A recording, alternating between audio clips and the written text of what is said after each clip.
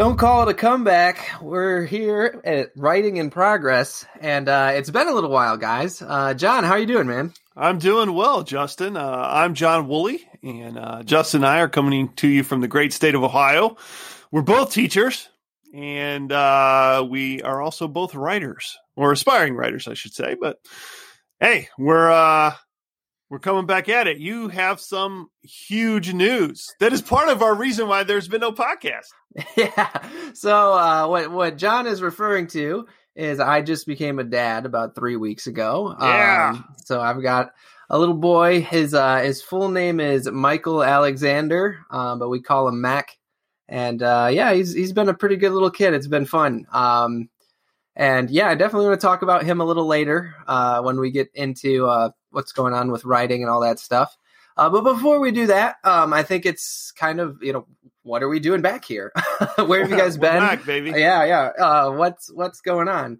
Well, what we want to talk about today is something I think a lot of writers are probably dealing with, and that's what the rest of the world is dealing with right now, which is COVID and quarantine, and not just the physical and logistical things that come around with that, but also I think the emotional parts that come along with that, and the anxiety and all those pieces that kind of feed into where we are as writers. But before we jump into that topic, one thing I want to say is something we're going to try today is this episode is 100% unscripted. Usually we write a little bit of an outline and we have some things scripted out. Today, this is just a conversation between two guys, kind of updating you with where we've been. We've missed talking. And if anyone's out there listening, we missed you guys too. But John, I guess let's just open it up. What is new with you, and how are things kind of different with you right now with everything that's going on? Well, I think initially when COVID first hit in March, they sent us all home from work, and my whole family was home, and we were all freaking out. It was a huge time of anxiety and stress. And then a weird thing happened, and I noticed this happened with you. I tapped into a creative time. I became very creative. And I wrote some great essays during that time. And I was just pumping on all cylinders. We started this podcast. I put up a web page. I did all these different creative things. And I was like, under the belief, hey, I'm going to go like this forever, man. I'm killing it. And I'm going to keep killing it. And some of these essays I'm writing, they're amazing. I'm going to do a whole nother book during this. And then I just hit a fatigue time, and it just caught up with me. And I had a guy tell me one time, hey, for every high, there's an equal low. So know that that's coming. And I forgot about that. And so I got the high, and then a couple months later, I got the low and had to deal with that. And then school hit, and you and I both know when we went back to school, this was a whole different animal. I was so tired coming home.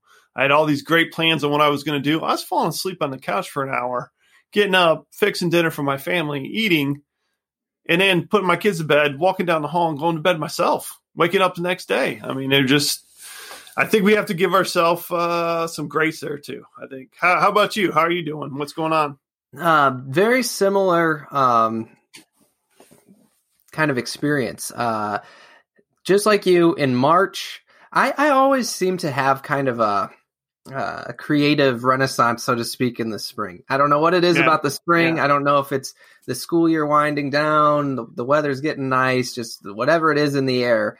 I always kind of, maybe it's living in Ohio, maybe it's just literally having sunlight and kind of coming out of that seasonal depression. I don't know what it is, but I always have this kind of creative urge. And then as a teacher in the summer, that kind of rides right into some free time, right? Which is perfect. And honestly, in 2020, that was ideal almost because with quarantine, we kind of were stuck at home with not a lot to do. Right. And you have all these creative urges and inspiration and motivation. And I got so much done with my book. I rewrote 300 pages. I wrote hundreds of thousands of words and about 15 short stories. I was killing it. And I was recording audiobooks and I was doing this podcast, and I just hit a wall early July. Me too. The wheels just came off. And an analogy, I've thought about it a lot, and what I would kind of compare it to, I think, this is really oversimplifying things, but you could kind of think of it as we all have this cup, right? And when our cup is full, we have lots of energy we can spend on things, right? And one thing I'm really, really good at is I'm good at pouring out my cup. Right. Which is good. That's why I'm able to run marathons and do all that stuff. Like, I'm able to push myself really hard to do things. But I have to be careful because I can very easily just pour myself to empty, which is really what I did. I think I was taking on too many things, too many projects. And instead of concentrating on a few, I kind of brought myself to the empty point where I kind of shut down for a while. I think on top of that, in the back of my mind, I also knew what was coming in the school year. And so I didn't want to get to August and be on empty. I knew that was going to be a recipe for disaster. So really July, things kind of shifted, and I started getting ready for the school year and getting ready for coaching and all that stuff. And all those creative things that I had so much good momentum going with ground to a halt. And what I told myself was that, well, we're going to get in the school year, we're going to get in a routine, we're going to find our new normal, and we'll find a way to squeeze these things back in. That's what I told myself. And in hindsight, that was just impossible. Like, I never was able to refill my cup with everything going on right now. Like, I was empty every day. Right. So what's really crazy to think about is, I'm at home right now with an infant, a newborn that's dependent on my wife and I for literally everything. And I'm waking up every 3 hours and, all that stuff. And my cup is still refilling at a much faster rate than it was all school year. Right. Which is part of the reason why we're able to make this podcast right now, is because it's the first time in months where I haven't felt like I'm on empty. I think that's very common, though. I often joke at the end of the summer that I'll take 167th graders over my own kids. Yeah, they're easier. No timer. My kids like, hey, do this homework quietly. Yeah, there's none of that. Yeah. So I don't know. It's been nice to I'm focused on one thing right now. I don't have to worry about everything at school. I have permission not to be worried about 150 kids. I can just put them out of my mind, and I'm worried about one kid.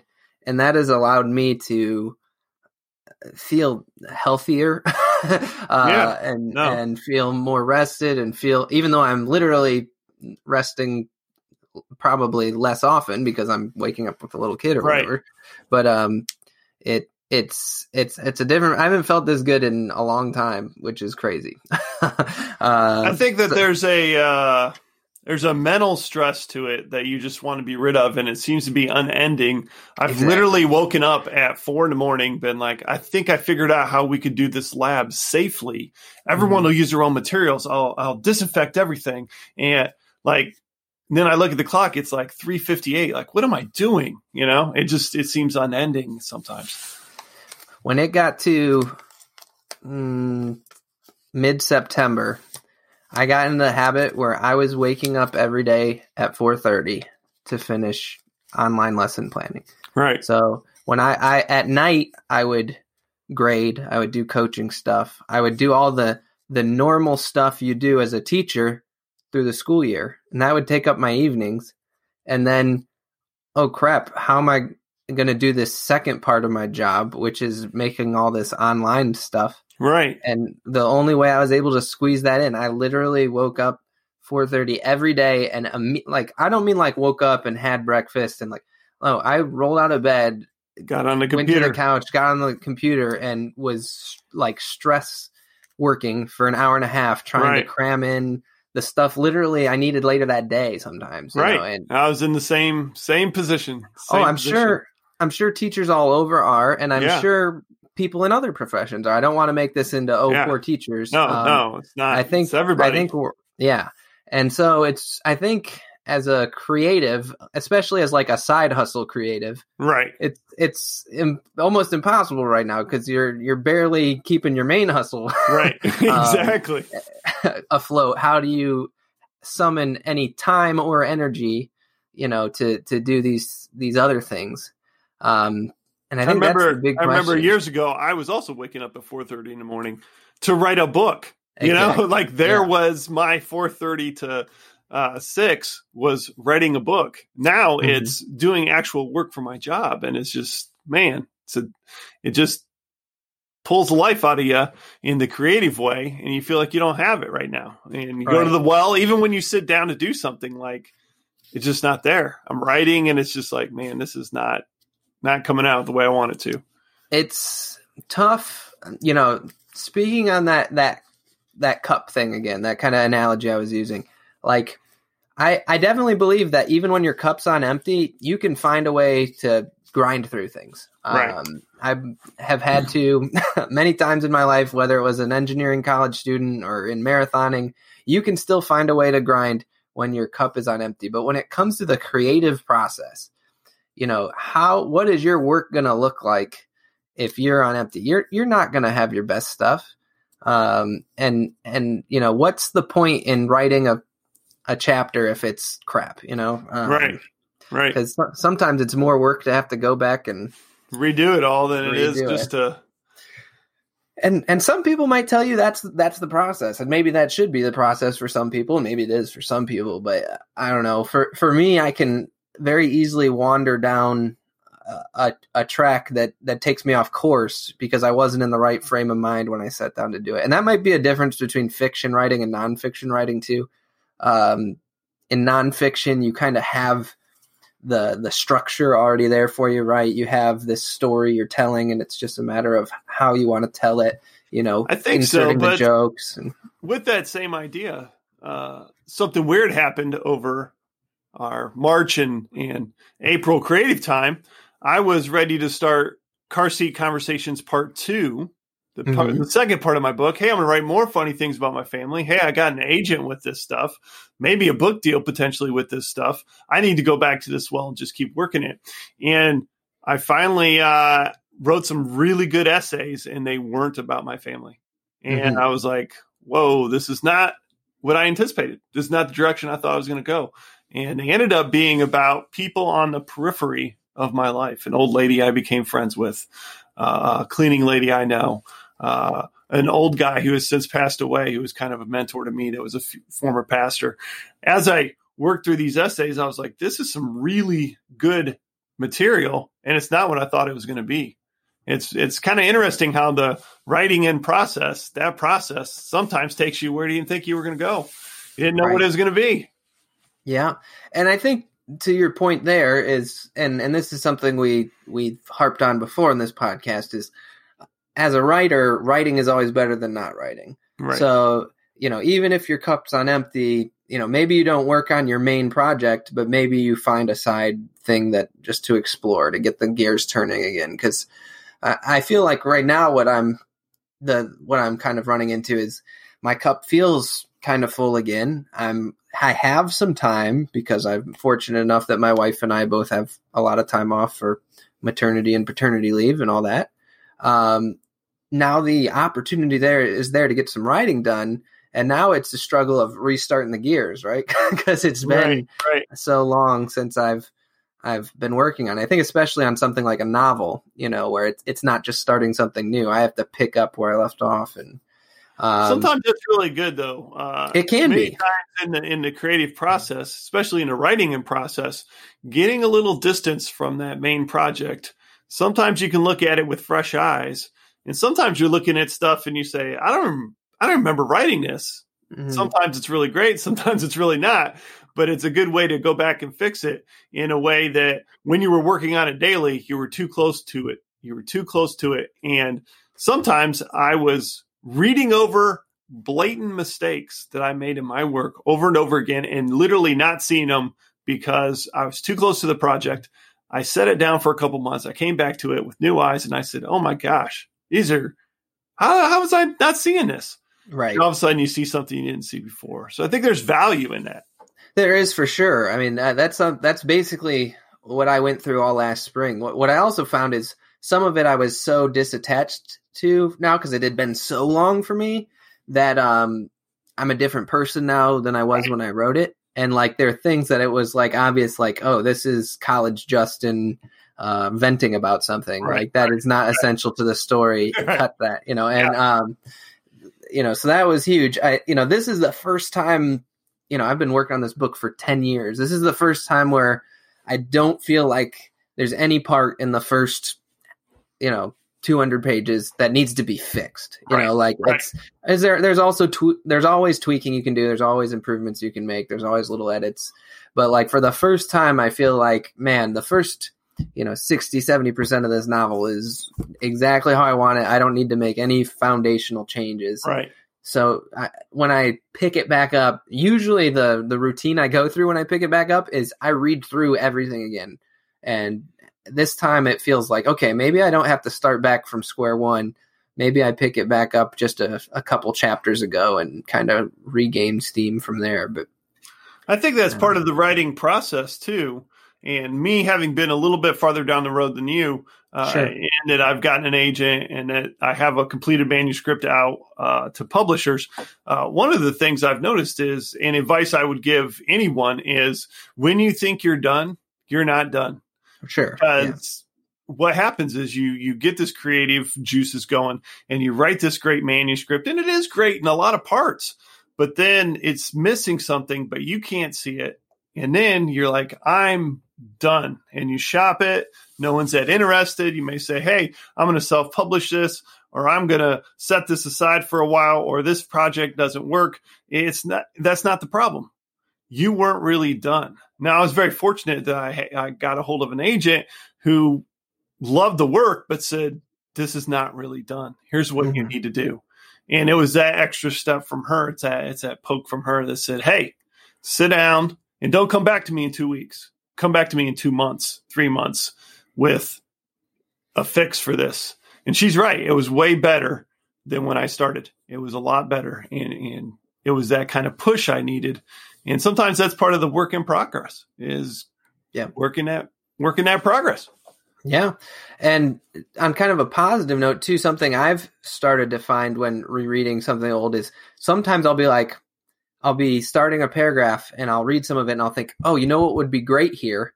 And I start typing in a sentence, and then I come to find 2 sentences later, I've already had that idea. You did do that. I've done the exact same thing. And it's like, it's kind of empowering though, because you're like, man, I know I'm on the right track because I'm literally like hitting the same thing, like it's clicking, and that's a pretty cool feeling too. All right, so to kind of keep us on time here, I'm going to kind of transition to the other thing I wanted to hit today, and that's just as a listener to Writing in Progress, what can you expect? How are things going to go forward? Is this just a check-in one-off and we're not going to hear from you for a few months? Let me kind of answer how I kind of envision things going for a little while. It's been great collaborating with John. And the way we've kind of worked through everything is we put a lot of time into this. We write very specific outlines. The recording's the easy part. And then I've kind of got this editing process I've gone through in the past that was really intense, took a lot of time and a lot of effort. And it was one of those things that was draining my cup real fast. Yeah. I was going through and I was editing out all the ums and the uhs and the coughs and the awkward pauses, everything. I was going through with a fine-toothed comb. There'll be an example right there, and and editing it all out. And that's just, with the way things are right now, that's not sustainable. Like, I'm not going to be able to keep doing that. If I tried to keep going in that fashion, we'd end up right back where we were. We'd have 3 more episodes done and I would burn out again. So in the hopes of keeping this more sustainable, you're going to be hearing a product that's a little less polished. There's going to be there's going to be so's, there's going to be all that stuff. You might hear a baby crying in the background once or twice. But it's going to be authentic, genuine conversation. It might be a little less scripted than it's been in the past.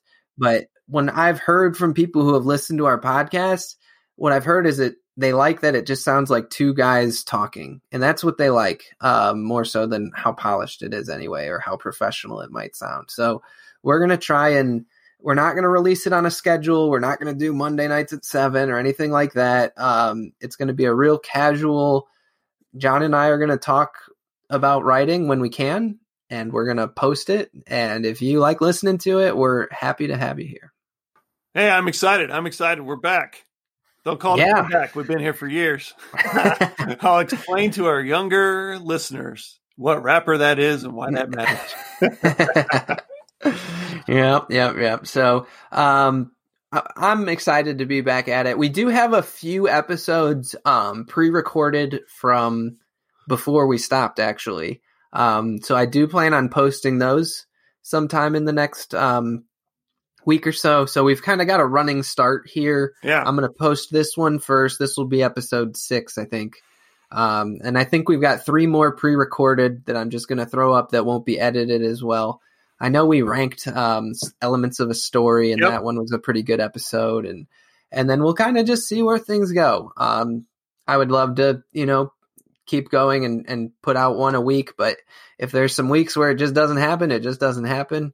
And we get to Christmas break and we put out 2. Merry Christmas. Right. Yep. So, like I said, I right now am feeling good, and I have some time available to me. So I'm hoping I can kind of step up and get some more stuff out there, both in my podcast and in my writing. We'll just see where the wind takes us, I guess. Sounds great, man. I'm excited. Cool. And one thought I had too is usually when we wrap up these episodes, I hit the stop button and then John and I usually talk for another half an hour, 45 minutes just about how the episode went. And I've had the thought before where it's like, man, sometimes the post conversation is better than the actual episode. So I think that's kind of what I'm trying to capture with this kind of unscripted setup we're moving towards is, less about, top 5 reasons to do this or 8 things I wish I knew when I was writing. Is that clickbaity stuff more marketable? It is. More people will click on that. But in terms of what people actually like listening to, I think something like this is probably better. Yeah, I love it. Cool, man. All right. So I forget our little outro line, but keep in progress. Keep writing, guys. How about work the process the work. Keep writing. You got this. I'm John Woolley. You can find me at Facebook and Instagram at Car Seat Conversations. Type in Car Seat Conversations. You'll probably find me. Yeah, and you, I want to give you some props. You've hit some milestones here in the last few weeks. Yeah, I got 2,000 followers on Facebook and 1,000 on Instagram. So still baby cool, stuff, but it's better than it was. Sure. Yeah. And I right now, I'm not really going to promote too much. I've got the YouTube channel. I've got the Instagram channel. If you want to find it, I've mentioned it on every other one of these episodes, so you can totally find it pretty easily. But right now, I'm not really actively putting out too much. If/when that changes, I'll be sure to let you know on here. So have a good week, guys. Hopefully we talk to you soon. See you soon.